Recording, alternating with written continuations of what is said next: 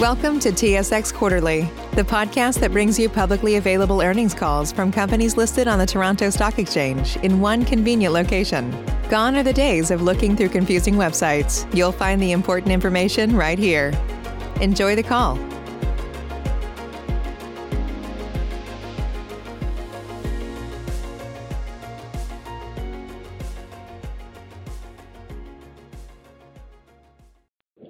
Greetings, and welcome to the Waste Connections third quarter 2020 earnings conference call. During the presentation, all participants will be in a listen-only mode. Afterwards, we will conduct a question and answer session. At that time, if you have a question, please press the 1 followed by the 4 on your telephone. If at any time during the conference you need to reach an operator, please press star 0. As a reminder, this conference is being recorded Thursday, October 29th, 2020. I would now like to turn the conference over to Worthing Jackman, President and CEO. Please go ahead. Great. Thank you, operator, and good morning. I'd like to welcome everyone to this conference call to discuss our third quarter results and our outlook for Q4, and to provide some early thoughts for 2021. I'm joined this morning, safely distanced, by Mary Ann Whitney, our CFO. As noted in our earnings release, sequential improvement in solid waste volumes and increased recovered commodity values drove better than expected results in the third quarter and provide incremental momentum going forward. We believe our strong operating results, financial performance, and frontline support continue to differentiate Waste Connections during this year's unprecedented health, economic, and social challenges. Higher margin flow through from improving revenue during the quarter provided better than expected adjusted EBITDA margin and adjusted free cash flow generation. Adjusted EBITDA as a percentage of revenue in the period was approximately 40 basis points above our outlook, in spite of 30 basis points higher than expected discretionary frontline and incentive compensation costs impacting the quarter, which resulted from our more than $35 million commitment in incremental costs, primarily directed to discretionary supplemental pay for frontline employees. Solid waste margins expanded by almost 200 basis points compared to the year-ago period, with collection, transfer, and disposal accounting for 80% of that increase. Moreover, year-to-date adjusted free cash flow of $778 million, or 19.2% of revenue, increased year over year, putting us firmly on track to exceed the adjusted free cash flow outlook for the full year that we communicated in August, and positioning us for double-digit growth in adjusted free cash flow in 2021. Before we get into much more detail, let me turn the call over to Mary Ann for our forward-looking disclaimer and other housekeeping items. Thank you, Worthing, and good morning. The discussion during today's call includes forward-looking statements made pursuant to the safe harbor provisions of the U.S. Private Securities Litigation Reform Act of 1995, including forward-looking information within the meaning of applicable Canadian securities laws. Actual results could differ materially from those made in such forward-looking statements due to various risks and uncertainties. Factors that could cause actual results to differ are discussed both in the cautionary statement included in our October 28th earnings release and in greater detail in Waste Connections filings with the U.S. Securities and Exchange Commission and the Securities Commissions or similar regulatory authorities in Canada. You should not place undue reliance on forward-looking statements, as there may be additional risks of which we are not presently aware or that we currently believe are immaterial, which could have an adverse impact on our business. We make no commitment to revise or update any forward-looking statements in order to reflect events or circumstances that may change after today's meeting. On the call, we will discuss non-GAAP measures such as adjusted EBITDA, adjusted net income attributable to Waste Connections on both a dollar basis and per diluted share, and adjusted free cash flow. Please refer to our earnings releases for a reconciliation of such non-GAAP measures to the most comparable GAAP measure. Management uses certain non-GAAP measures to evaluate and monitor the ongoing financial performance of our operations. Other companies may calculate these non-GAAP measures differently. I will now turn the call back over to Worthing. Thank you, Mary Ann. We're extremely pleased by our performance in the third quarter, as our results reflect both the resilience of our solid waste business and the accountability of our over 18,000 employees who have stepped up during such a challenging year. better than expected 390 basis points sequential solid waste volume improvement in Q3 as compared to Q2 drove strong results in the period.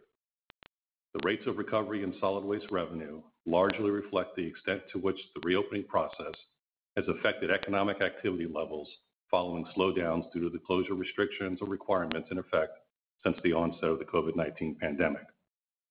The shape and pace of recovery of lost revenue continues to vary by geography, market size, and customer mix. The volume improvement we saw in Q3 was most pronounced in regions which had experienced the greatest impacts from COVID, with Canada showing 750 basis points sequential improvement, in our eastern region, which includes the Northeast U.S., up approximately 600 basis points sequentially. In the aggregate through Q3, about 68% of solid waste commercial customers and 57% of associated revenue in competitive markets we track that had suspended or reduced service had reached out for the resumption of service or increase in frequency, up from 53% and 42% respectively at the end of Q2. Not surprisingly, the most impacted regions accounted for the majority of the Q3 increase, as the less affected markets had already led the commercial revenue recovery we saw in Q2. And the rate of growth in those markets has since slowed, in many cases hitting a near-term plateau in the range of 60 to 65% revenue recovery levels. While the shape and pace of recovery may have varied by region and market, our focus on quality of revenue and cost control has been consistent, as evidenced by the strong underlying solid waste margin expansion during the third quarter, in spite of about 80 basis points in additional discretionary frontline and incentive compensation costs. We are well on the way to meeting our commitment of over $35 million this year in incremental employee support, primarily directed at supplemental pay for our frontline employees. Our safety-focused, servant leadership-driven culture has guided Waste Connections' response to this year's unprecedented health, economic, and social challenges. And that response has resulted in higher engagement, lower voluntary turnover, and improved safety, providing for execution at a high level. Our safety-related incident rates continue to decline, even as economies reopen and volumes return, such that we are seeing incident rate levels at multi-year lows.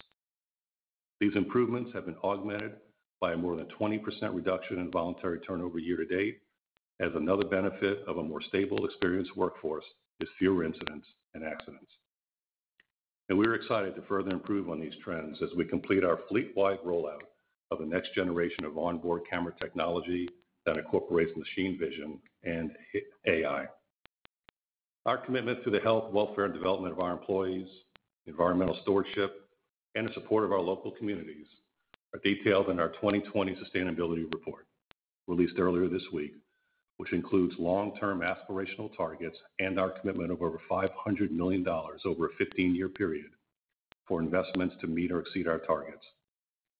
These investments primarily focus on reducing emissions, increasing resource recovery of both recyclable commodities and biogas, reducing reliance on off-site disposal for leachate, increasing employee engagement, and further improving our industry-leading safety performance. At Waste Connections, sustainability initiatives have always been integral to and consistent with our strategy and focus on long-term value creation for our shareholders. As such, the investments will be undertaken in the ordinary course of business with attractive ROI expectations and are not additive to what we consider to be typical capital expenditures. Looking at acquisitions, we're on pace for another solid year of activity in spite of COVID-related constraints. In fact, the pace of activity has increased over the past few months. Year to date, we have signed or closed 16 acquisitions in 11 states in the U.S. and 1 province in Canada, totaling approximately $135 million in annualized revenue. They include, as noted last quarter, a new market collection, transfer, and recycling company with about $40 million in annualized revenue, and more recently, another new market collection and transfer company with about $25 million in annualized revenue, both of which are on track to close mid-Q4. Dialogue remains as active as we've seen in years, especially with some tax-driven sellers interested in getting deals closed by year-end. Our strong operating performance, free cash flow generation, and balance sheet strength positioned us for a double-digit percentage increase in our quarterly cash dividend.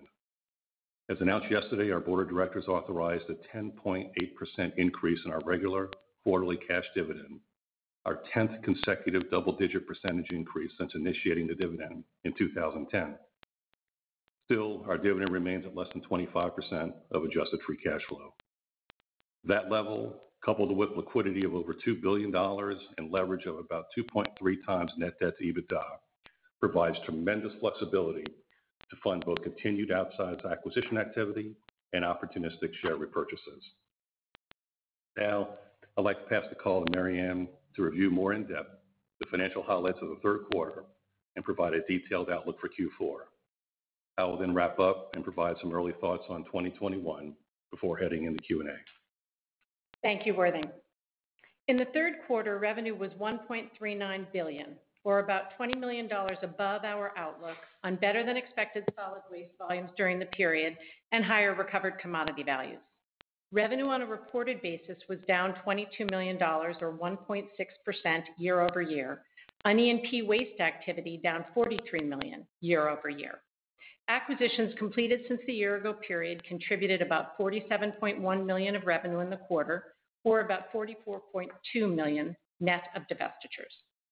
Solid waste price plus volume growth on a same-store basis in Q3 was negative 2%, reflecting an improvement of 330 basis points from Q2 and ranging from positive 2.6% in our mostly exclusive West Coast markets to negative 4.5% to 5% in our most COVID-impacted Eastern and Canada regions. Pricing growth overall in Q3 was 3.7%, including core price of 4.1%, partially offset by a 40 basis point reduction in surcharges. Pricing ranged from 2.6% in our more exclusive markets in the Western region to an average of over 4% in our more competitive regions. Solid waste volume growth in Q3 was down 5.7%, ranging from flat volumes in our Western region to down approximately 9% in our most impacted regions in the Northeast U.S. and Canada. As we have noted, our volumes largely reflect the pace and shape of shutdown and reopening activity across our markets, which varies and depends on geography, size, and customer mix in each market. Looking at year-over-year results in the periods on a same-store basis, we saw sequential improvement in Q3 from Q2 in solid waste in every line of business.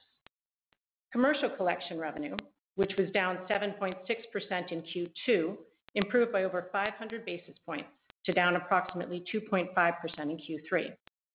Excluding the most impacted markets in the Northeast and Canada, commercial collection revenue was up about 30 basis points year over year. Roll-off revenue decreased approximately 8% on pulls down about 7% year over year, and revenue per pull down about 1% on lower weights. This compares to revenue and pulls down 13% and 12%, respectively, in Q2. Solid waste landfill average price per ton increased 4% year over year, on revenue down about 2% on a same-store basis, as total tons declined about 6% year over year, about 400 basis points better than Q2. Q3 MSW tons were down about 3%, special waste was down 9%, and C&D was down 12%. Looking at E&P waste activity, we reported $23.6 million in E&P waste revenue in the third quarter, down about 64% year over year, in line with our expectations on reduced drilling activity, which appears to have found bottom around current levels with rig counts up nominally in recent weeks. Looking at Q3 revenues from recovered commodities, that is, recycled commodities, landfill gas, and renewable energy credits, or RINs, excluding acquisitions, in the aggregate, they were up about 25% year over year due to both higher RINs and higher recycled commodity revenues due to strong fiber values. Adjusted EBITDA for Q3, as reconciled in our earnings release, was $432.6 million, about $13 million above our outlook due to higher revenue and stronger flow-through from returning disposal and commercial collection volumes, as well as higher recovered commodity values. Adjusted EBITDA as a percentage of revenue was 31.1% in Q3, about 40 basis points above our outlook and down 30 basis points year over year. A 190 basis point year over year improvement in solid waste including a 30 basis point benefit from recycling and RINs, was more than offset by a 130 basis point drag from lower E&P waste activity, an 80 basis point impact from discretionary COVID-related frontline and incentive comp, plus another 10 basis points from the margin dilutive impact of acquisitions completed since the year-ago period. Fuel expense in Q3 was about 3.4% of revenue, down about 40 basis points year over year, on fewer gallons, lower rates, and a CNG credit of about $900,000. We averaged approximately $2.33 per gallon for diesel in the quarter, down about 10% or 27 cents from the year-ago period. Our effective tax rate for the third quarter was 17.6%, slightly lower than expected. GAAP net income per diluted share was 60 cents, and adjusted net income per diluted share was 72 cents in the third quarter. Adjusted net income in Q3 primarily excludes intangibles amortization and other acquisition-related items. Year-to-date adjusted free cash flow of $778.4 million, or 19.2% of revenue and 63% of adjusted EBITDA, was up $15.5 million year over year in spite of lower EBITDA, given the benefits of working capital, including reduced DSOs, and the deferral of payroll taxes as provided for by the CARES Act. As noted earlier, given our outsized conversion of adjusted EBITDA to adjusted free cash flow, we are well on our way to exceed the full-year outlook for adjusted free cash flow of $805 million to $835 million that we communicated in August. Debt outstanding at quarter end remained at about $4.7 billion. As Worthing noted, total available liquidity remains over $2 billion, including cash balances of $859 million. Our leverage ratio, as defined in our credit agreement, was about 2.7 times debt to EBITDA, and on a net debt basis, our leverage remained at around 2.3 times debt to EBITDA at the end of Q3. Our current weighted average cost of debt is approximately 3.3%, with essentially all of our debt at fixed rates. I will now review our outlook for the fourth quarter 2020. Before I do, we'd like to remind everyone once again that actual results may vary significantly based on risks and uncertainties outlined in our safe harbor statement and filings we've made with the SEC and the securities commissions or similar regulatory authorities in Canada. We encourage investors to review these factors carefully. Our outlook assumes no significant change in underlying economic trends. It also excludes any impact from additional acquisitions that may close during the remainder of the year and expensing of transaction-related items during the period. Revenue in Q4 is estimated to be approximately $1.335 billion. We expect solid waste price of approximately 4% and volumes of approximately negative 6%. Although we haven't seen a weakening in volumes, we think it's appropriate to remain cautious, as we have throughout the pandemic, given concerns about additional shutdowns or other restrictions potentially being imposed, especially as we head into the winter months. In addition, we expect revenue from both resource recovery activities and E&P waste to remain similar to Q3. Adjusted EBITDA in Q4 is estimated to be approximately $400 million, or about 30% of revenue, which would be down 80 basis points on a reported basis and down just 30 basis points year over year, adjusted for the 50 basis point benefit from CNG in 2019, which resulted from the 2-year catch-up in CNG credits in that period. Our outlook cautiously assumes that certain costs, such as medical, which was down 30 basis points as a percentage of revenue in Q3, become headwinds in Q4 in the event that deferred or discretionary individual spending patterns should change. Depreciation and amortization expense for the fourth quarter is estimated to be about 13.8% of revenue. Of that amount, amortization of intangibles in the quarter is estimated to be about $32.5 million, or about 9 cents per diluted share net of taxes. Interest expense, net of interest income in Q4, is estimated to be approximately $40 million. And finally, our effective tax rate in Q4 is estimated to be at about 20.5%. And now let me turn the call back over to Worthing for some final remarks before Q&A. Thank you, Mary Ann. Again, we are extremely pleased with our year-to-date performance, particularly given the challenge of projecting the business and managing through COVID-driven uncertainties, which have been amplified by the headwinds of high margin decrementals from lower E&P waste activity and negative solid waste volumes. In spite of it all, we have continually raised the bar and consistently beaten our expectations. Our Q3 results and Q4 outlook would put us about $60 million of revenue, $25 million in adjusted EBITDA, and 20 basis points in adjusted EBITDA margin above the full year outlook we provided in August, without the benefit of expected incremental acquisition contribution and with strong free cash flow conversion. In this evolving environment, our employees have remained focused on controlling what they can with an uncompromising commitment to protecting the health and safety of their colleagues, providing the highest level of customer service, and supporting the communities we have the privilege to serve. I'd like to reiterate how incredibly proud I am for the way our team has supported our frontline and their families and delivered on their commitments to drive these results.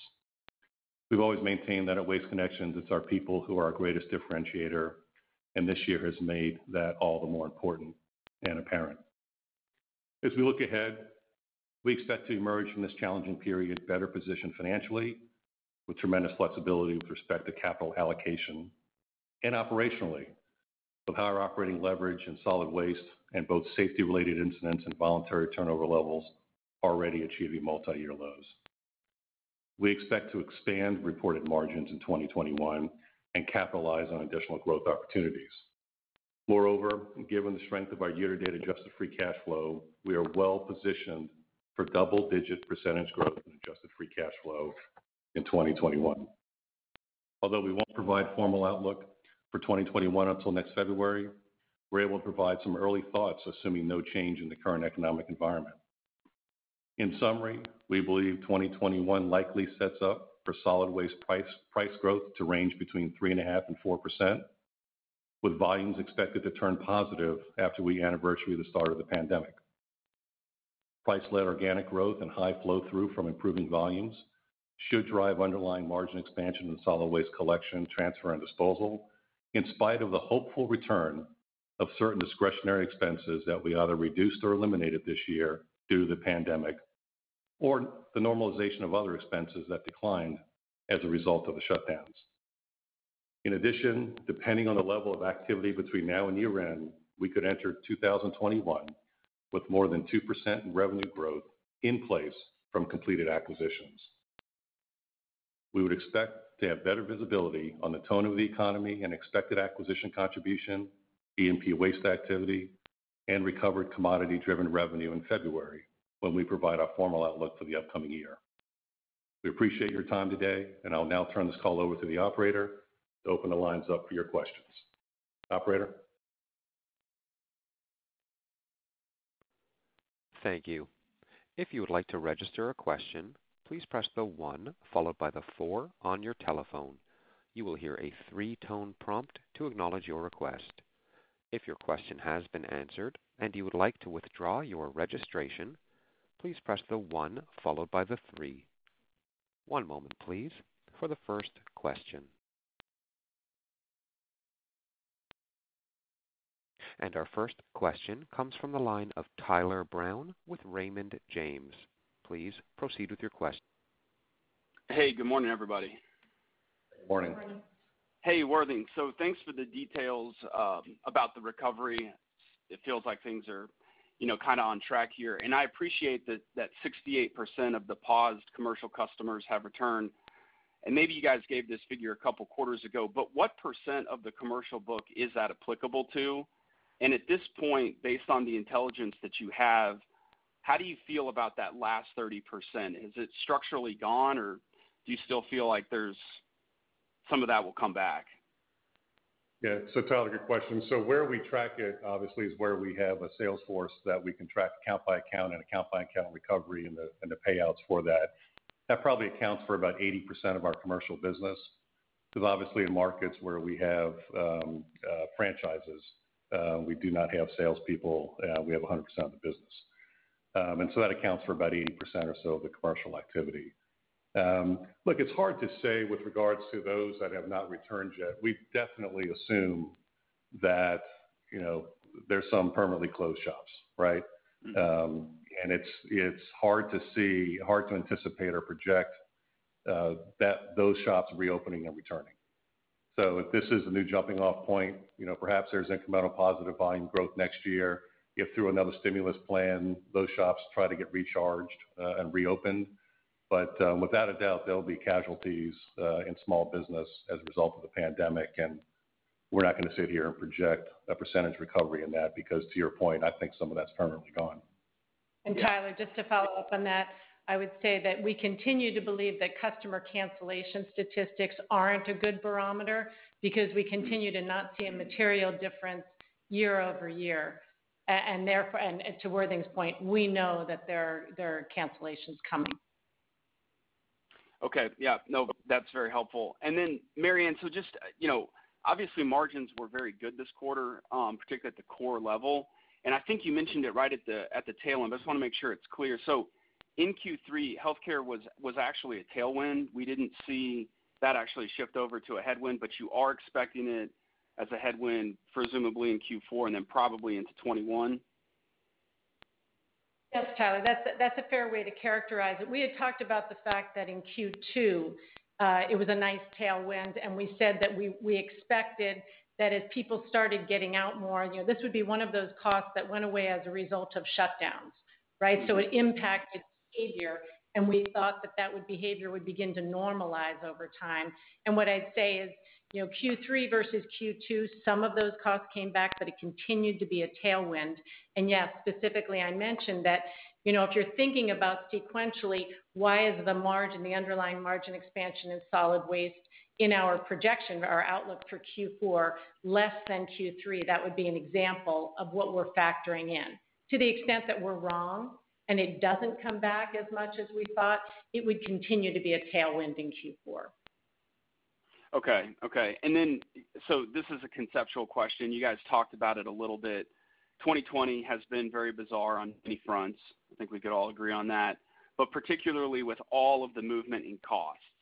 You guys talked about expanding solid waste margin. So that into 21, despite all of the idiosyncratic things, travel, right, healthcare, things like COVID, supplemental comp, kind of maybe easing. But is there any way to kind of just frame for us what we're kind of thinking next year from a solid waste margin perspective? Is that a 50 basis points or just any just, high level thoughts there?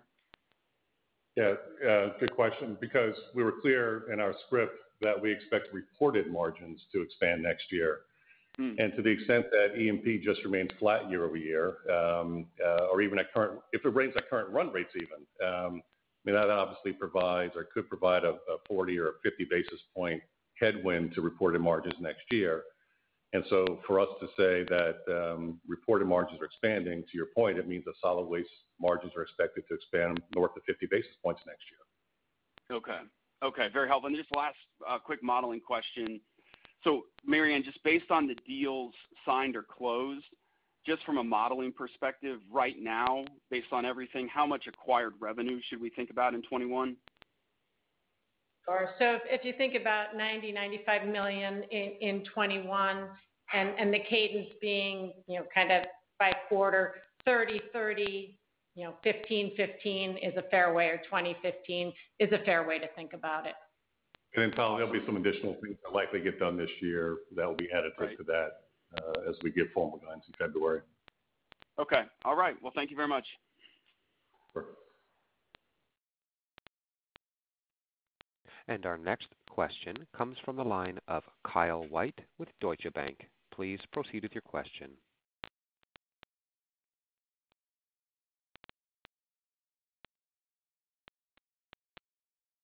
Pardon me, Mr. White, your line is open.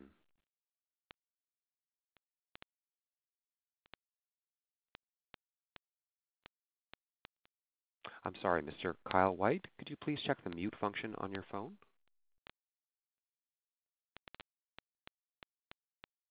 I'm sorry, sir, we're unable to hear you. We'll move on to the next question. And our next question comes from the line of Jeff Goldstein with Morgan Stanley. Please proceed with your question. Hey, good morning. I'm going to ask the recovery Jeff. question. Morning. I just wanted to ask the recovery question a little different. So just looking at the pace here, volumes were down 5.7% in the quarter, which is better than you thought, but also in line with, I know, what you had disclosed in July, basically implying trends have been flat, and then now your guidance for 4Q is a similar number. So I guess just kind of bigger picture, do we need a vaccine? Are you looking for additional maybe stimulus post-election? Just like, what do we need here really to get volumes moving towards flat again? Yeah, well, again, I think it's the anniversarying, as we said all along, of the pandemic, right? I mean, the pandemic started hitting numbers in middle of March, and so once we get through Q1 and we fully anniversary the effects of the pandemic, volume should start turning positive in Q2. That's not dependent on a vaccine. That's not dependent on a stimulus.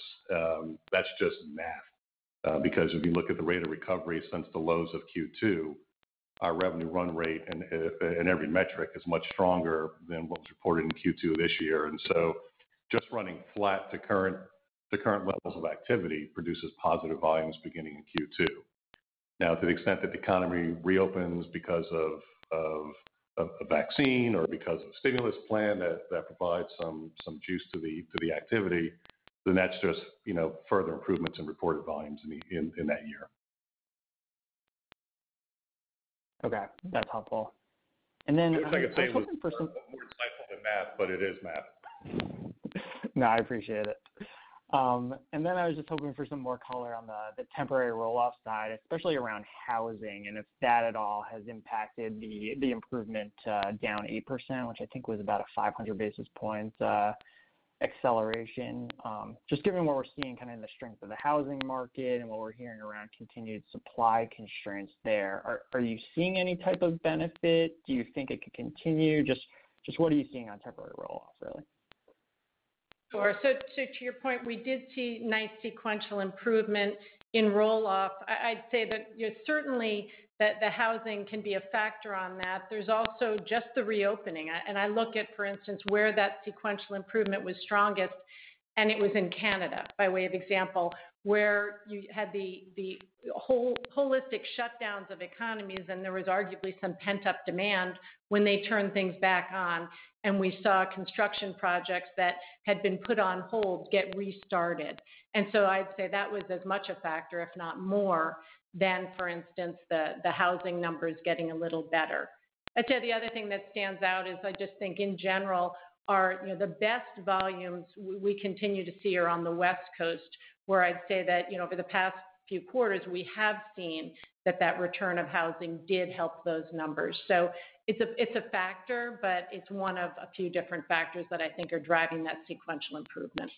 I know it feels like this has been a dog year with regards to remembering things, but recall when the shutdowns happened in Q2, not every state or shut down construction as well, right? Washington, for instance, was a state that shut down construction as part of the pandemic. And so you saw a large snapback in Q3, sequentially Q2 to Q3 in Washington.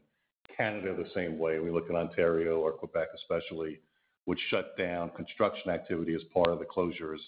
And to Marianne's point, as those reopened, obviously you have a snapback sequential improvement Q2 to Q3 in that area as well. All right. Appreciate the color.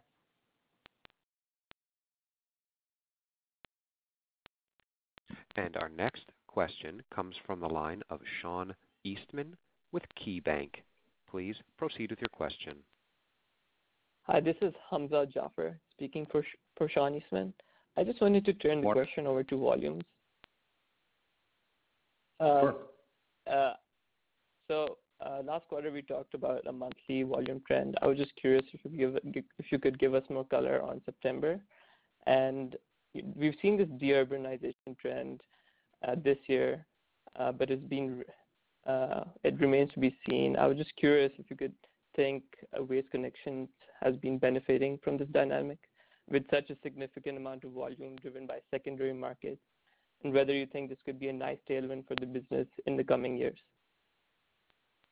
Yeah, well, the first and the secondary markets, as we laid out in the script, a lot of those markets were not as heavily impacted in COVID, and were kind of early to recover most of what they had lost in Q2, and that was a big contributor to Q2's uplift.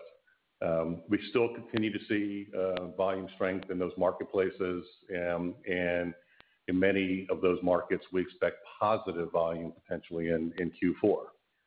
And so, while most of those reflected that flat volume year over year in Q3, that continued momentum could turn positive in Q4. With regards to the current trends, again, I think we laid out in our outlook that we still expect volume declines to be about 6%.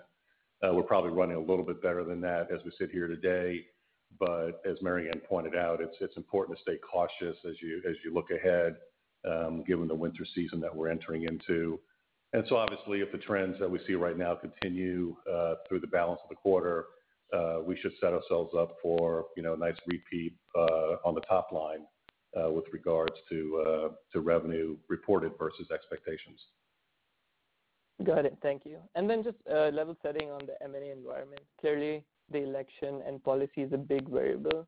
So just as we look out into 2021 and 2022, what are the primary watch points there in terms of whether we see greater or less than normal acquisition activity for Waste Connections? Sure. If you look at this year, I mean, look, in spite of pandemic, this will be an above average year in total revenue activity for us. And what I would call an average year, a typical year with regards to number of transactions. I mean, this year we'll get probably 3 or 4 transactions done in that 25 to 40 million range. We'll probably get a dozen or more tuck-ins done as well.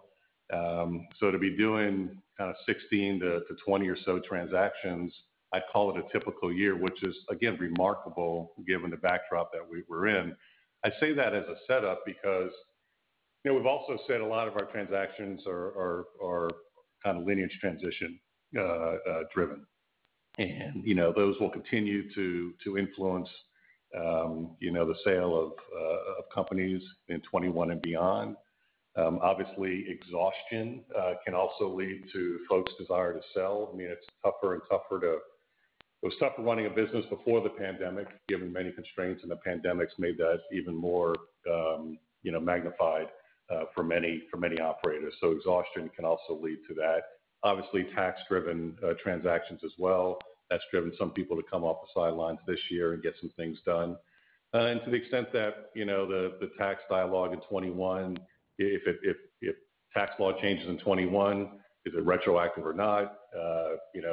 Do they, like in the Trump period, in the first 2 years, took them 2 years to get tax reform in place? So do they get it done in 22, which might drive people to get deals done in 21? It's uncertain. But look, what drives our typical transactions with second, third, or fourth generation type businesses is lineage transition, and we expect M&A activity to continue beyond this year. Got it. Thank you very much.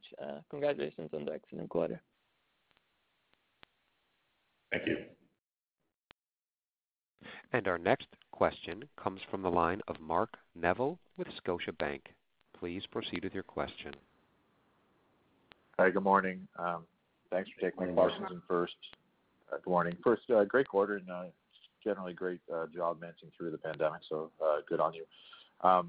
Maybe just going back to the recovery, and I apologize if you touched on some of these points, but just from a high level, I'm just curious, in the markets that were sort of first to open, are you still seeing sort of month over month, week over week, sort of sequential improvements in the volume recovery, or is there certain markets where you're sort of finally sort of hitting a ceiling? And then, I guess, similar type question to the markets that are slower to open or reclosing, like here in Montreal. I'm just sort of curious, sort of how, not Montreal specific, just generally, how much sort of room upward is there before you sort of get to sort of a more normalized or sort of to where the other markets may be?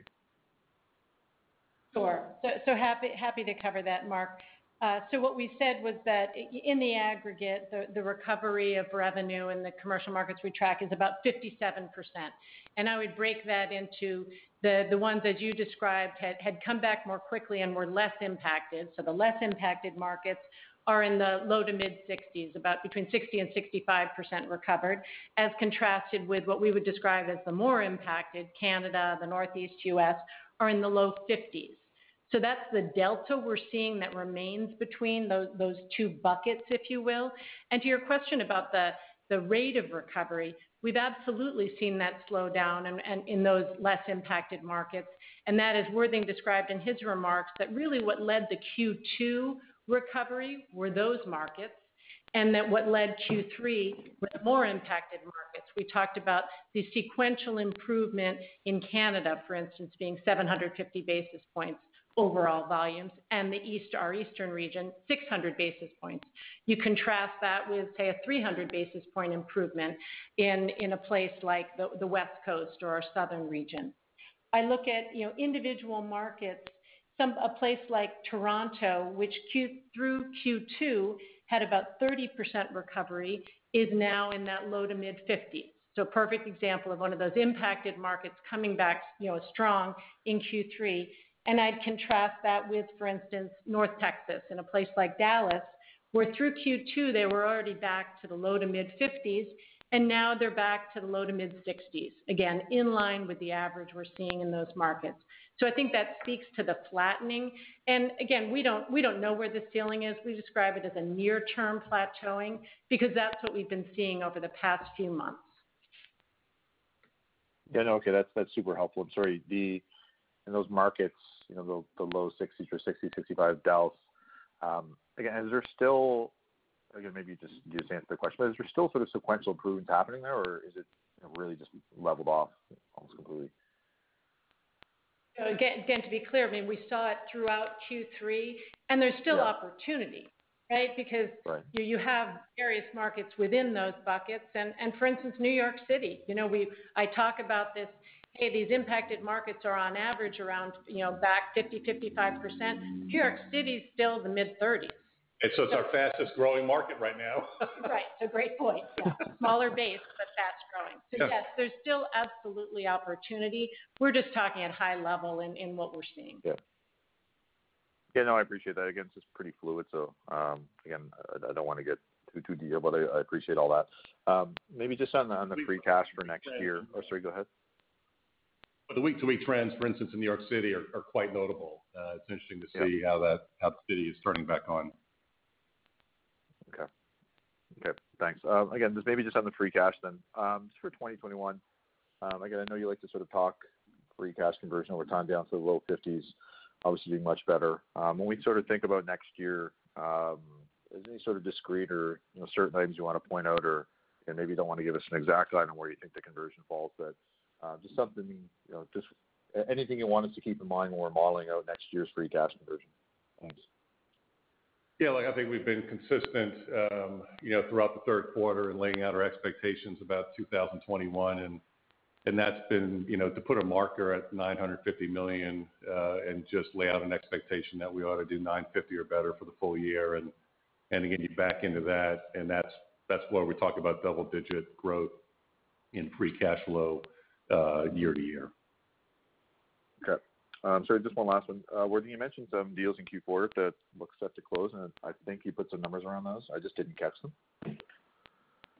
Well, I think Marianne put the numbers around the quarterly expectations for next year based on the $135 million we had already signed or closed. And what I'd said is anything that we do, which we should get a few more things done this year, would be additive to that, and that we would lay that expectation and those numbers in February.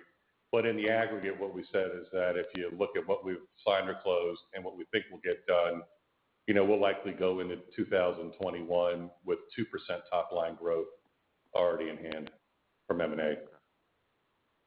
Okay. Yeah. Thanks again, and again, great job. Thanks. And our next question comes from the line of Hamzah Mazari with Jefferies. Please proceed with your question. Hey, good morning. Thank you. My question is, largely around share buyback. Is there a reason why you're not buying back more stock? And why I ask is, historically, when the company had, average to slightly above average M&A years, I think you still bought back stock at the same time in size because your leverage is the lowest it's been in history. You're sitting on a lot of cash. Free cash flow is growing double digits. And it looks like, acquisitions are not going to be as big as 2018 and 19. Even if you look out, 2020 is almost done. 2021 is a big question mark. I doubt it'll be as high as 2019 or 18 unless you say otherwise. So just any views there, or any high-level thoughts or what you're thinking? Sure. Look, we were active earlier this year in buying back our stock. We always use the word opportunistic with regards to the timing of when we do things, because we also like to maintain flexibility for growth opportunities that come along. Look, you tell me who's going to win the presidential election. You tell me what's going to happen to tax laws next year. You tell me what's going to happen to the stock market as a result of that. Look, a lot of folks, as you know, talk about a sugar high if a stimulus gets done, which will flow through the stock market and may prop it up into early next year. And then if the realities of a tax law change, that could be harsh. Look, that could create opportunities to buy the stock back. We try to play the long road here. We try to look ahead at expectations around the stock markets. I'd rather be patient and buy right than just be a willy-nilly buyer at any price every day. Got it. And then my other question is just around ESG, and I actually want to ask about the E rather than the S and the G. And I know you put out your sustainability report, but I know you do renewable landfill gas and recycling, but how do you view landfills as part of the E equation? Do you think they're misunderstood by the ESG community in that they're sort of bad for the environment? Any thoughts as to the E, where you rank there, what you can do better there? Sure. I think what we can all do better is just continue to be more upfront and more visible at what we do. Look, a lot of things that we talked about in our ESG report are things we've been doing for 20 plus years. We've just stayed below the radar screen in telling our story. With regards to landfills, you tell me, first off, look at other economies without, the type of strict hygiene and regulatory environment around waste disposal. I'll put what we do in the U.S. up against any other economy, and landfills play a big part of that. But landfills are also a big biogas generator and renewable energy source. And you see many of our efforts around increasing investments within biogas facilities now that our landfills are getting more mature and gas generative enough to do that. So by all means, landfills, you're right, it does. They do have bad names and bad connotations in many communities. Many cases in which communities that weren't there when the landfills were built and built themselves up next to landfills. But look, it's a double-edged thing. Look, the scarcity of landfills turns into pricing opportunities within many markets because it is a scarce resource. It's an increasingly higher cost to operate landfills and to build out landfills, and that will drive higher pricing of landfills. But again, its source for renewable energy is one that will become better understood if we tell the story right, because the opportunities there are tremendous, and the returns on those kinds of investments, more importantly, are incredible. Look, ESG doesn't mean you should go and throw away money and dilute returns. We're talking about our opportunities and running the good business that not only are good for the E, as you say, but also good for the P&L too. Got it. And last question, I'll turn it over. We talked a lot about commercial volume. How do you think this cycle is different than past down cycles for waste? And at a high level, waste lags going into a downturn, lags coming out. It doesn't look like it's lagging coming out today. And so that may be a difference. I don't know, maybe the cost structure is different because some of what you alluded to a little bit on the margin performance this quarter. Just any thoughts as to how this cycle is different for waste than, prior cycles? Sure. I think you almost answered your own question in that prior cycles were more coincident with the decline in temporary activity, and commercial stayed strong. This is a decline that hit commercial. So the way it was hit is almost tracking the way the macro economy has been hit and GDP has been hit, meaning the temporary side of the business has still remained, I guess, a little more resilient than what we saw as a quick contraction in commercial. But commercial, as it recovers, is very sticky. And so as that recovers and you see the high margin flow through, that will continue to benefit this industry. But to your other point, the cost structure is different. And I think that's a statement that could be said about most businesses across multiple industries. How we accepted and how we did things, how we traveled, what we spent money on, et cetera, has changed. And so, that I don't see all those costs really ever coming back fully into the P&L because we will be doing things differently. We still pine for the days that we're together, that we're having big parties, that we're spending a lot at the bar, so to speak.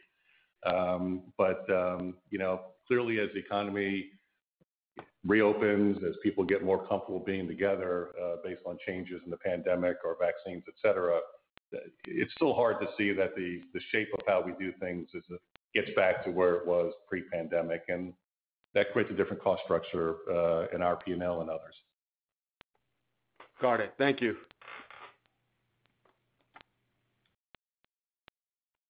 And our next question comes from the line of Kevin Chiang with CIBC.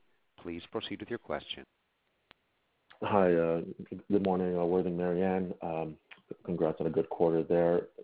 Maybe if I could just dig into some of your assumptions, I guess, for volumes in the fourth quarter, and maybe specifically, I appreciate the conservatism, just given all that we don't know and some of the rollbacks in the reopenings in some of these economies, like here in Canada and I suspect in parts of the U.S. Has that changed how you think about maybe your bad debt assumptions as you get through the winter season? Just anecdotally here in Toronto, a lot of small businesses have been pretty clear that if they have to get through another shutdown, they probably don't make it through the other side of this, through a tough winter season. Just wondering how you're looking at your bad debts over the next quarter or two. Sure. So interestingly, Kevin, we talked about bad debt last quarter as being one of the costs, if you will, of COVID, and it's actually come down this quarter, and it's actually closer to a more normalized rate for us. And we've talked about DSOs coming down as well. A portion of that would be E&P, of course, and it's also solid waste. What we're finding is that as customers come back, they're paying us. Right? So we're seeing the recovery of volumes. Coincidental with that is a reduction in bad debt. So that's encouraging. And to your point about those customers who aren't going to come back, as I said earlier, we're mindful of the fact that cancellation rates are still what I would say is artificially low. And so that's why we're not baking in more recovery. And we think it's prudent at this point to kind of think in terms of current levels remaining the same.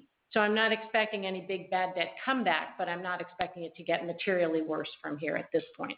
Yeah, we've been cautious in how we positioned ourselves for potential deteriorizations in bad debt. Okay, that makes sense. Sounds very prudent as well. Yeah, so we're already positioned for that, and if it's not as bad as we think, again, that would be upside. Maybe my second question here, and I think Mark was asking about the free cash flow.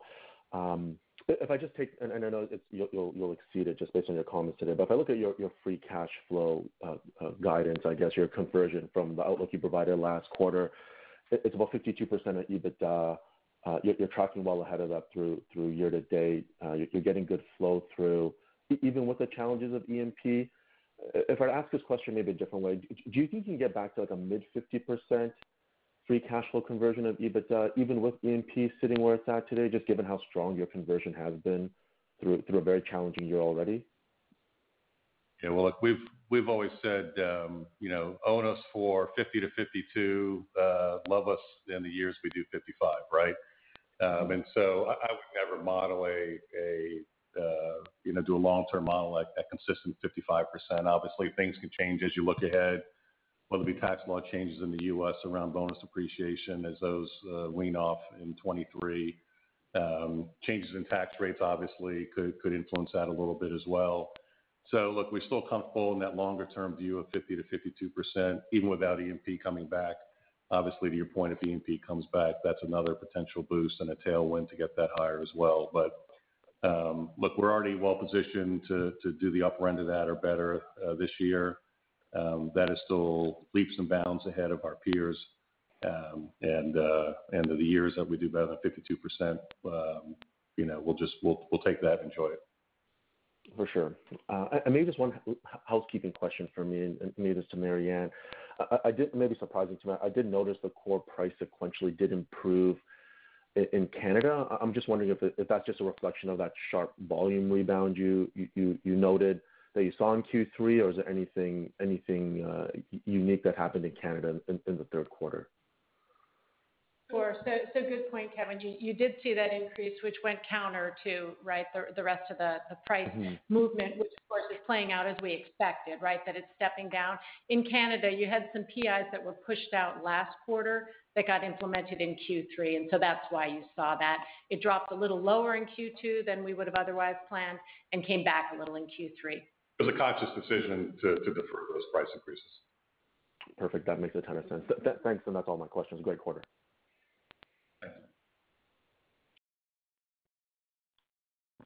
And our next question comes from the line of Chris Murray with ATB Capital Markets. Please proceed with your question. Thanks. Good morning, folks. Morning. Worthing, just thinking about acquisitions. Historically, you've always talked about acquisitions being kind of 3 to 4% of revenue as you go into the next year. You're kind of calling out 2 this year. I guess maybe as we start thinking about the next couple of years, is it a function of kind of the law of large numbers, or is something around the acquisition pacing? How much of that was impacted by COVID this year, and is it something that we should be thinking about? Getting back to that number. So I'm just trying to maybe frame it over how to think about acquisition growth over the next couple of years. Sure. No, we've typically, we look at a typical year and think in terms of 125 to 150 million of required revenue, right? And that right there is, I'm just going to round, 2 to 3% or so of growth in a year. If you look at this year, again, we've already knocked down the midpoint of that 125 to 150, and anything we do the balance of the year, we'll push that to the upper end or higher.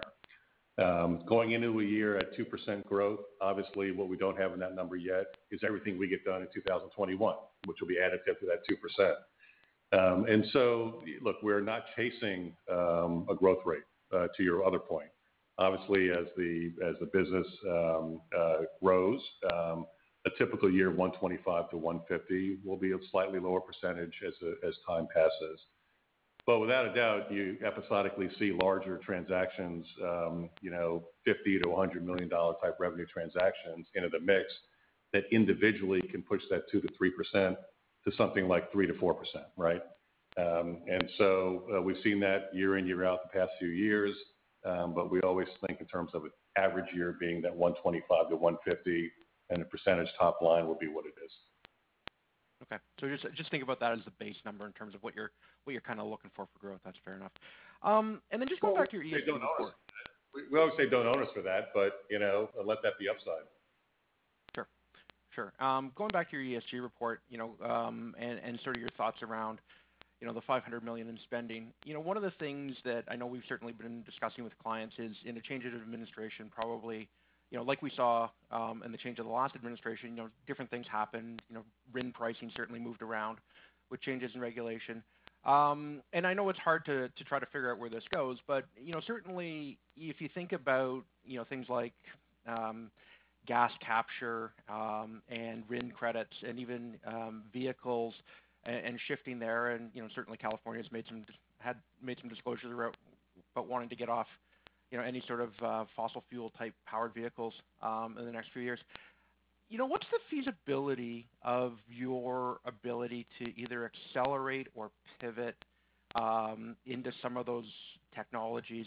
And I guess what I'm curious about is, it still seems like early days, or do you think that the maturity of the technology is more than just a science project at this point? No, look, to some of your observations with regards, for instance, to gas, the maturing of our landfill network creates more opportunities looking ahead for biogas capture investments with very attractive ROIs than the rearview mirror, right? And so we are very bullish on that. And that's obviously, you mentioned the changing administration. We know what this current administration has and how that's influenced our P&L with regards to the value of gas credits, things like that. If a changing administration happens and their platform, the value of those of that kind of line of business should go up dramatically. With regards to EV, look, we've already taken delivery of our first full EV truck. Obviously, we're beta testing it. We expect that to meet all of our weight limits and route distance limits with regards to battery life. And so, look, the limiter there, even though state regulations have passed, for instance, in California, the limiter is still the manufacturing capacity, right? And so, many of the units you see people talk about are EV chassis, but not electric bodies. And the future should be a combination of both of those, so it is a full EV product. So all we can do is make sure we're beta testing and positioned to know how those fleets behave, make sure the route miles are proven, make sure the maintenance cost reductions are as promised, to make sure that the incremental cost of the unit has the payback. Or more importantly, in markets, we put it in the rate base to make sure that we don't have stranded capital. So look, I think we're well positioned for all the above. We tried to lay that out in our sustainability report. I think this industry is very well positioned with regards to the opportunities that lay ahead if there's a change in administration, for instance, as you point out. And so, no, we feel quite good about how we're laying out our money, expected returns, and more importantly, what it does with regards to broadening sustainability initiatives. And Chris, just to add one point to what Worthing said about the landfill gas, the biogas project, it's not as though we need to pivot or accelerate something. We have a number of projects on the drawing board and are in conversation about them. And so to your point, if there's a more favorable environment, it just means that you probably move forward more quickly on things that we're already planning to do. A number of these conversations are already years old, right? This isn't something you just wake up and say, hey, let's do this. We've been at this for quite some time. Yeah, no, that was actually my point. It's kind of nice that everybody says let's go green tomorrow, but it takes some time to get done, right? So, and you worry about the technology and how resilient it is before you apply it. So, anyway, thanks, guys. Well, look, we just put I think probably one of the largest robotic orders in for our recycling facilities. To your point, we didn't run in at version 1.0. We waited for version 2.0 or later to make sure the technology is proven and we can get the kind of the payback that we're looking for in that with that kind of deployment. Thanks, folks. Sure. And our next question comes from the line of Michael Hoffman with Stifel. Please proceed with your question. Hey, gang. Someday, one of these days, somebody's actually going to pronounce the name of the firm right. Free cash flow. Can we come back to that? You've given guidance of 805 to 835 for this year, 778 now. The 805 to 835, if I recall correctly, did not include the benefit of $40 million from the CARES Act. But did I understand your comment correctly, Marianne? The 778 has it in it from a reported standpoint at the moment. Yes. Year to date. That's correct. That's correct, yeah. Michael. Okay. Yes. So, and your intention is to still be inside your guidance or at the top end of it. So the expectation would be everybody should be prepared for the conversion rate in 4Q isn't going to be even 50%? Could it be less because you've got a lot of cash outflow things planned for fourth quarter? That's a fair way to think about it, Michael. Yes, that would be the math behind still achieving. We said we're positioned to exceed the 805 to 835, but so if you took the high end or just above that and use that conversion rate, it would absolutely be below what we've demonstrated our ability to do this year, which says we are paying out more outflows in Q4. Yes. Right. Yeah, just applying 52%, the upper end of the 50 to 52% range to our year-to-date EBITDA plus our guided Q4 EBITDA, and you'll get a number above the 835. That was the prior upper end of our original range. Right, and you've always talked about Worthing. What are you even getting credit for exceeding that number this year? So prepay everything you can, pull forward capital spending. So to that end, what is your revised view of cash flow from ops and capital spending for 2020? Well, it really depends on what we can take delivery of. I mean, we've already put another $20 million of orders out there for fleet and yellow iron. We're trying to take advantage of some units that fit our specs that are still sitting on some lots out there. If we can get that in there, that'll be a kind of a nice head start to the outlays for 2021. Obviously, taxes go up in Q4. There's another cash tax payment due middle of December. The size of that's hard to determine because obviously, if that yellow iron and fleet comes in, that'll increase the bonus depreciation. Acquisitions, if they get done prior to that date, that increases the deductibility of acquired capex. And so there are a lot of moving components in this thing, but what we know is that, to your point, we can manage where we want to come out at year end based on the flexibility that we have. It's a better conversation to have than asking, can you make your number? Right. Yeah, no, I get that. I just, you've given us a double-digit improvement year over year, 950. If I just use 10%, I'm at 865 is the starting number. But I'm also curious, why not prepay the CARES Act instead of just having this lingering around in the numbers for 2 years? We have a lot of flexibility to do a lot of things, Michael. Okay. You were very clear about telegraphing for the market in 2020 how to think about the cadence of price and volume trends. And I know you don't have a guidance out, but is there anything that should be noted about how to think about cadence for 21? For instance, 1Q is ugly in volume, but 2Q is positive, so the first half kind of nets itself out, and then the second half's positive. Is that the right way to think about it? And then price. Sorry, go ahead. No, sorry, I didn't mean to interrupt. I was going to say yes. I mean, that's just the way I would characterize the volume side. And as you'll recall, in kind of a typical year for us, pricing, the cadence is that on a reported basis, it always starts out high in Q1 and decreases over the course of the year, just really relating to the size of the denominator and the timing of our price increases, which the majority of which are put in early in the year, mostly in Q1. So, the 3.5% to 4% that Worthing talked about for price next year, if you started at the high end there and worked your way down to the lower end, that might be a fair way to think about the cadence for next year. And to your point, volumes are negative in Q1, turn positive with the easiest comp in Q2, right? And then you see to the extent there's any reopening or improvement, more positive volumes in the back half of the year. Okay, and then I'm less about the volume than I am sort of the total number of customer on the commercial side. Do I recollect correctly that in the Great Recession, if you take the 08 through, say, 13 before the housing cycle recovered, that the lost number of customers was approaching 5%? And that happened over a very long time, and you could absorb it very gradually.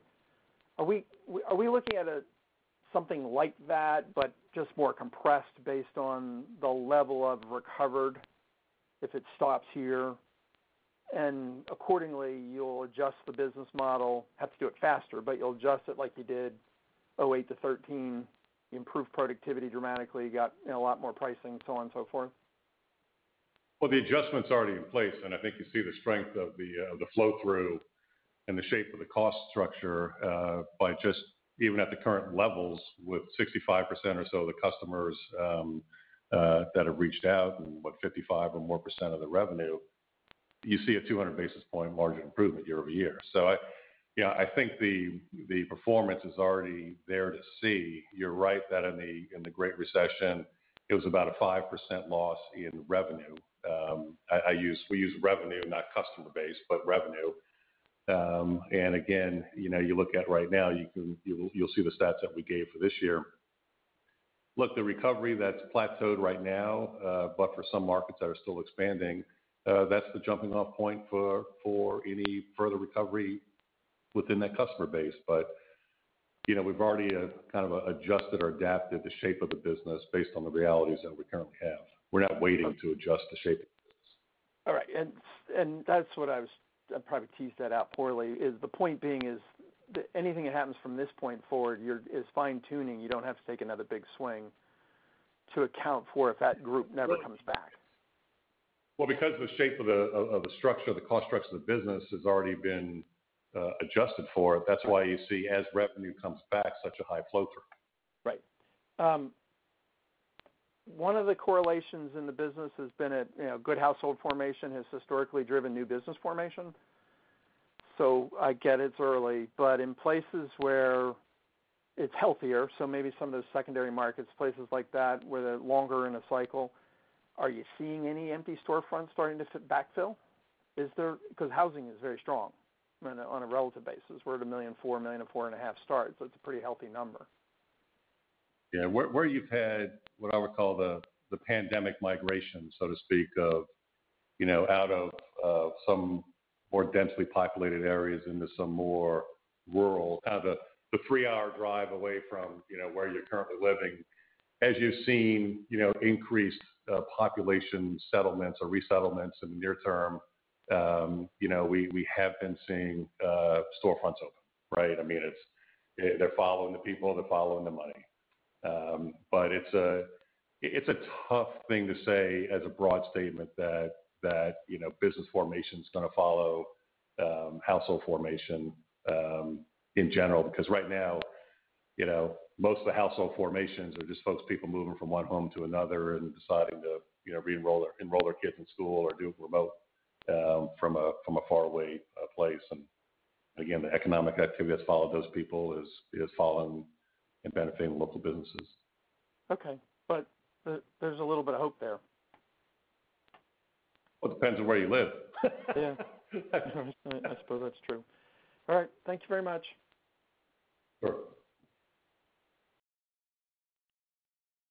And our next question comes from the line of Walter Spracklin with RBC Capital Markets.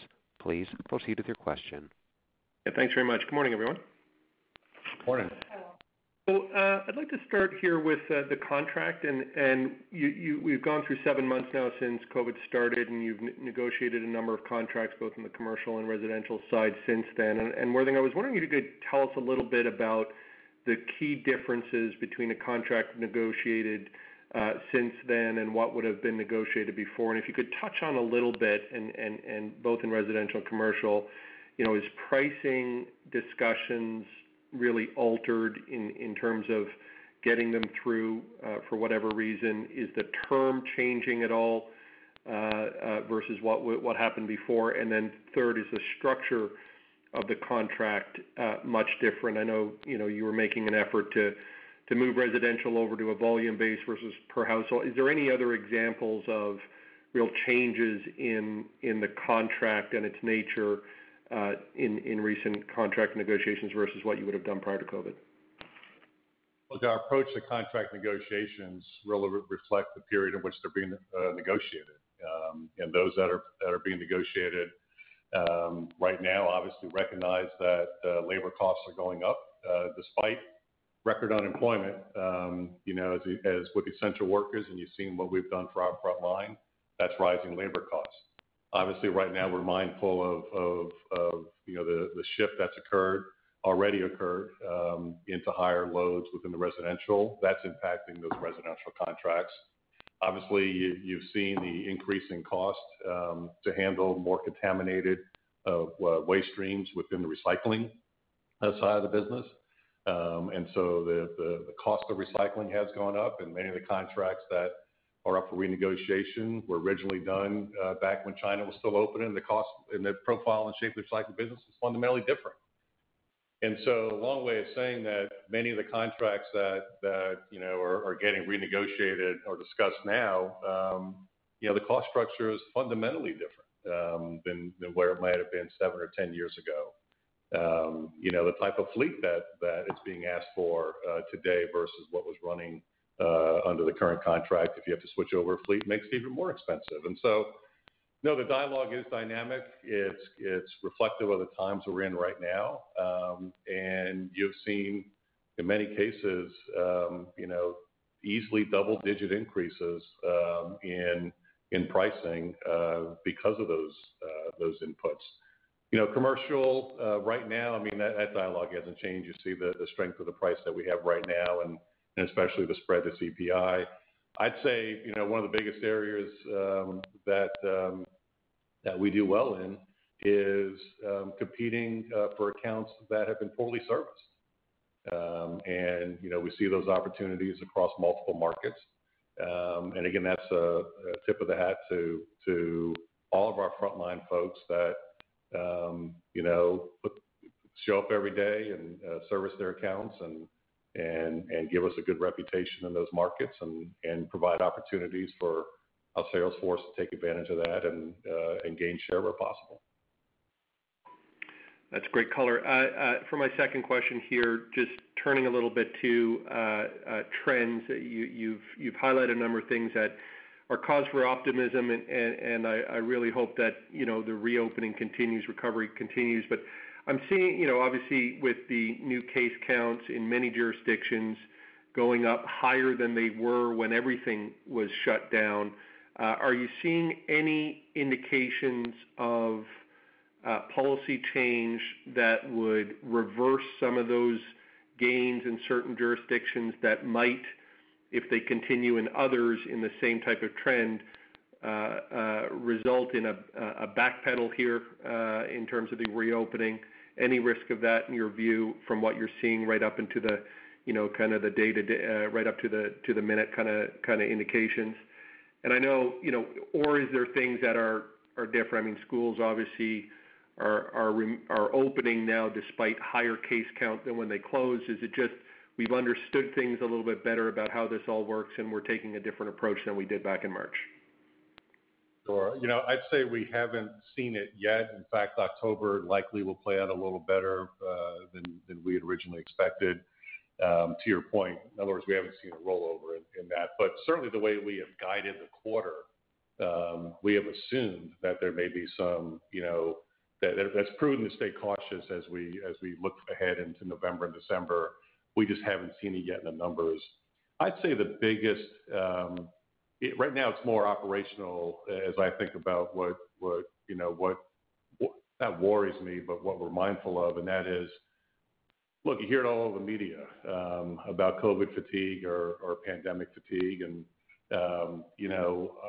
our 18,000 plus employees need to stay vigilant in their operating procedures, in their attestations on a daily basis with regards to their health, with regards to showing up and working. Because look, as you're seeing increases in positives throughout many markets, understand if for every one person that might test positive, if they're at the office, meaning if they're at their operating location, that impacts other people through contact tracing. And in some markets where you see things pop high, 2 or 3 people that might pop high, might cause a quarantine of a number higher than that, which makes operations, that much more challenging for our local folks. And the best thing we can do is remain vigilant, remind our folks about operating procedures. Don't get COVID fatigue. Don't get tired. Don't relax your standards. Because I do think the next couple of months, 2 to 3 months, will be pretty widespread, and you've seen the numbers already pop. And so, as long as we continue to do what we know how to do. Our folks will be safe and attendance will still stay above 99%, but it's a constant reminder to our people to stay vigilant throughout this. Makes a lot of sense. Thanks very much for the color, Worthing, as always.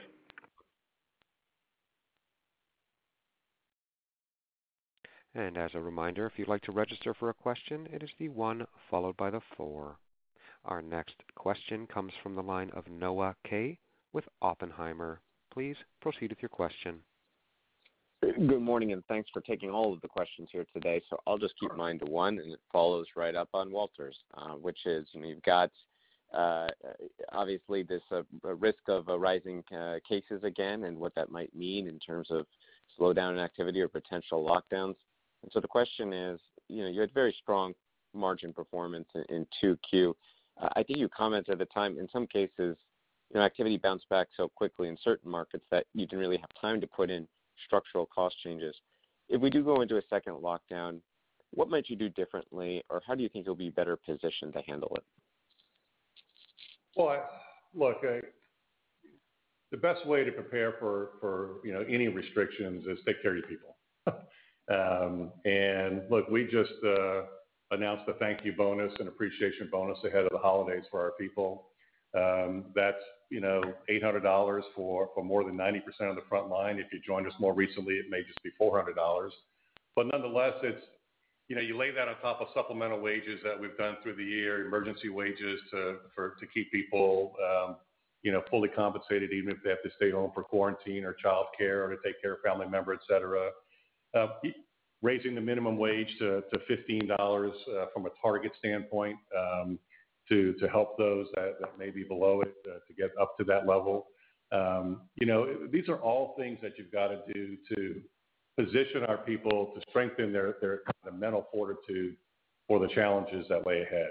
And by getting ahead of with a thank you bonus ahead of the holidays, we felt that was another way to show a support to get people, steeled, so to speak, for what's ahead. And so if you focus on your people and you strengthen their commitment, their health, focus on their health, their welfare, look, our people want to serve their communities. And to do that, they need to be positioned to stay healthy, to stay financially sound. And certainly that's the way we're looking at the next the challenges of the next 2 to 3 months. Stay ahead of it in your support. Don't lag it. And Noah, just to follow up, you made reference to the fact that the nice incrementals as those volumes came back and the commentary around not having structurally really changed the business. That's actually a good sign. What it meant is that there was such a small reduction in volumes that there really wasn't the need or the opportunity, said another way, to do something like a reroute. So it's not as though it's an issue of not being prepared. The good news is most of the markets weren't that impacted. Clearly, not that we're looking, for this, but in those more impacted markets, that's where you do make the changes and you actually make cuts. And so clearly, if that was a scenario, we would approach it the same way we have this time around. Makes sense. Thank you both. Thank you. And Mr. Jackman, there are no further questions at this time. I will turn the call back to you. Please continue with your presentation or closing remarks. Thank you, Jason. Again, if there are no further questions, on behalf of our entire management team, we appreciate you listening to and interest in the call today. Mary Ann and I are available today to answer any direct questions that we did not cover that we're able and allowed to answer under Reg FD, Reg G, or applicable securities laws in Canada. Thank you again. We look forward to speaking to you at upcoming virtual investor conferences or on our next earnings call. Stay safe and healthy. That does conclude the conference call for today. We thank you for your participation and ask that you please disconnect your line.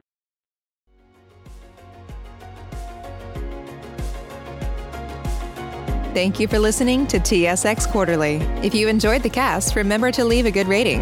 And remember, for any additional inquiries, please consult the company's investor relations section on their website. See you next time.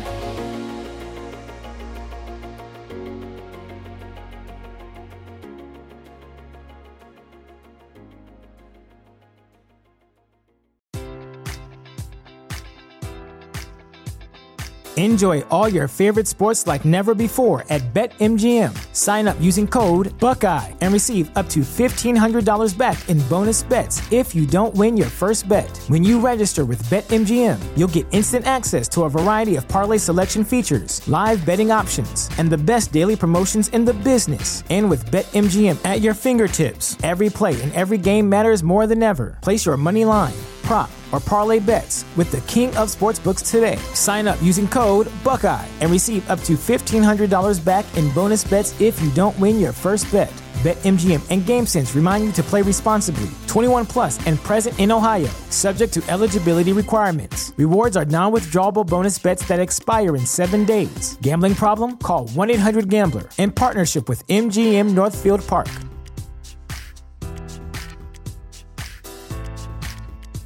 Support for this podcast and the following message come from Corient. Corient provides wealth management services centered around you. They focus on exceeding your expectations and simplifying your life. Corient has been helping high achievers just like you enjoy their lives more fully, preserve their wealth, and provide for the people, causes, and communities they care about. As one of the largest integrated fee-only registered investment advisors in the U.S., Corient has deeply experienced teams in 23 strategic locations. Corient has extensive knowledge spanning the full spectrum of planning, investing, lending, and money management disciplines. Leverage Corient's exclusive network of experts to craft custom solutions designed to help you reach your financial goals, no matter how complex they may be. Real wealth requires real solutions. For more information, connect with a wealth advisor today at Corient.com. That's Corient.com. Corient.com.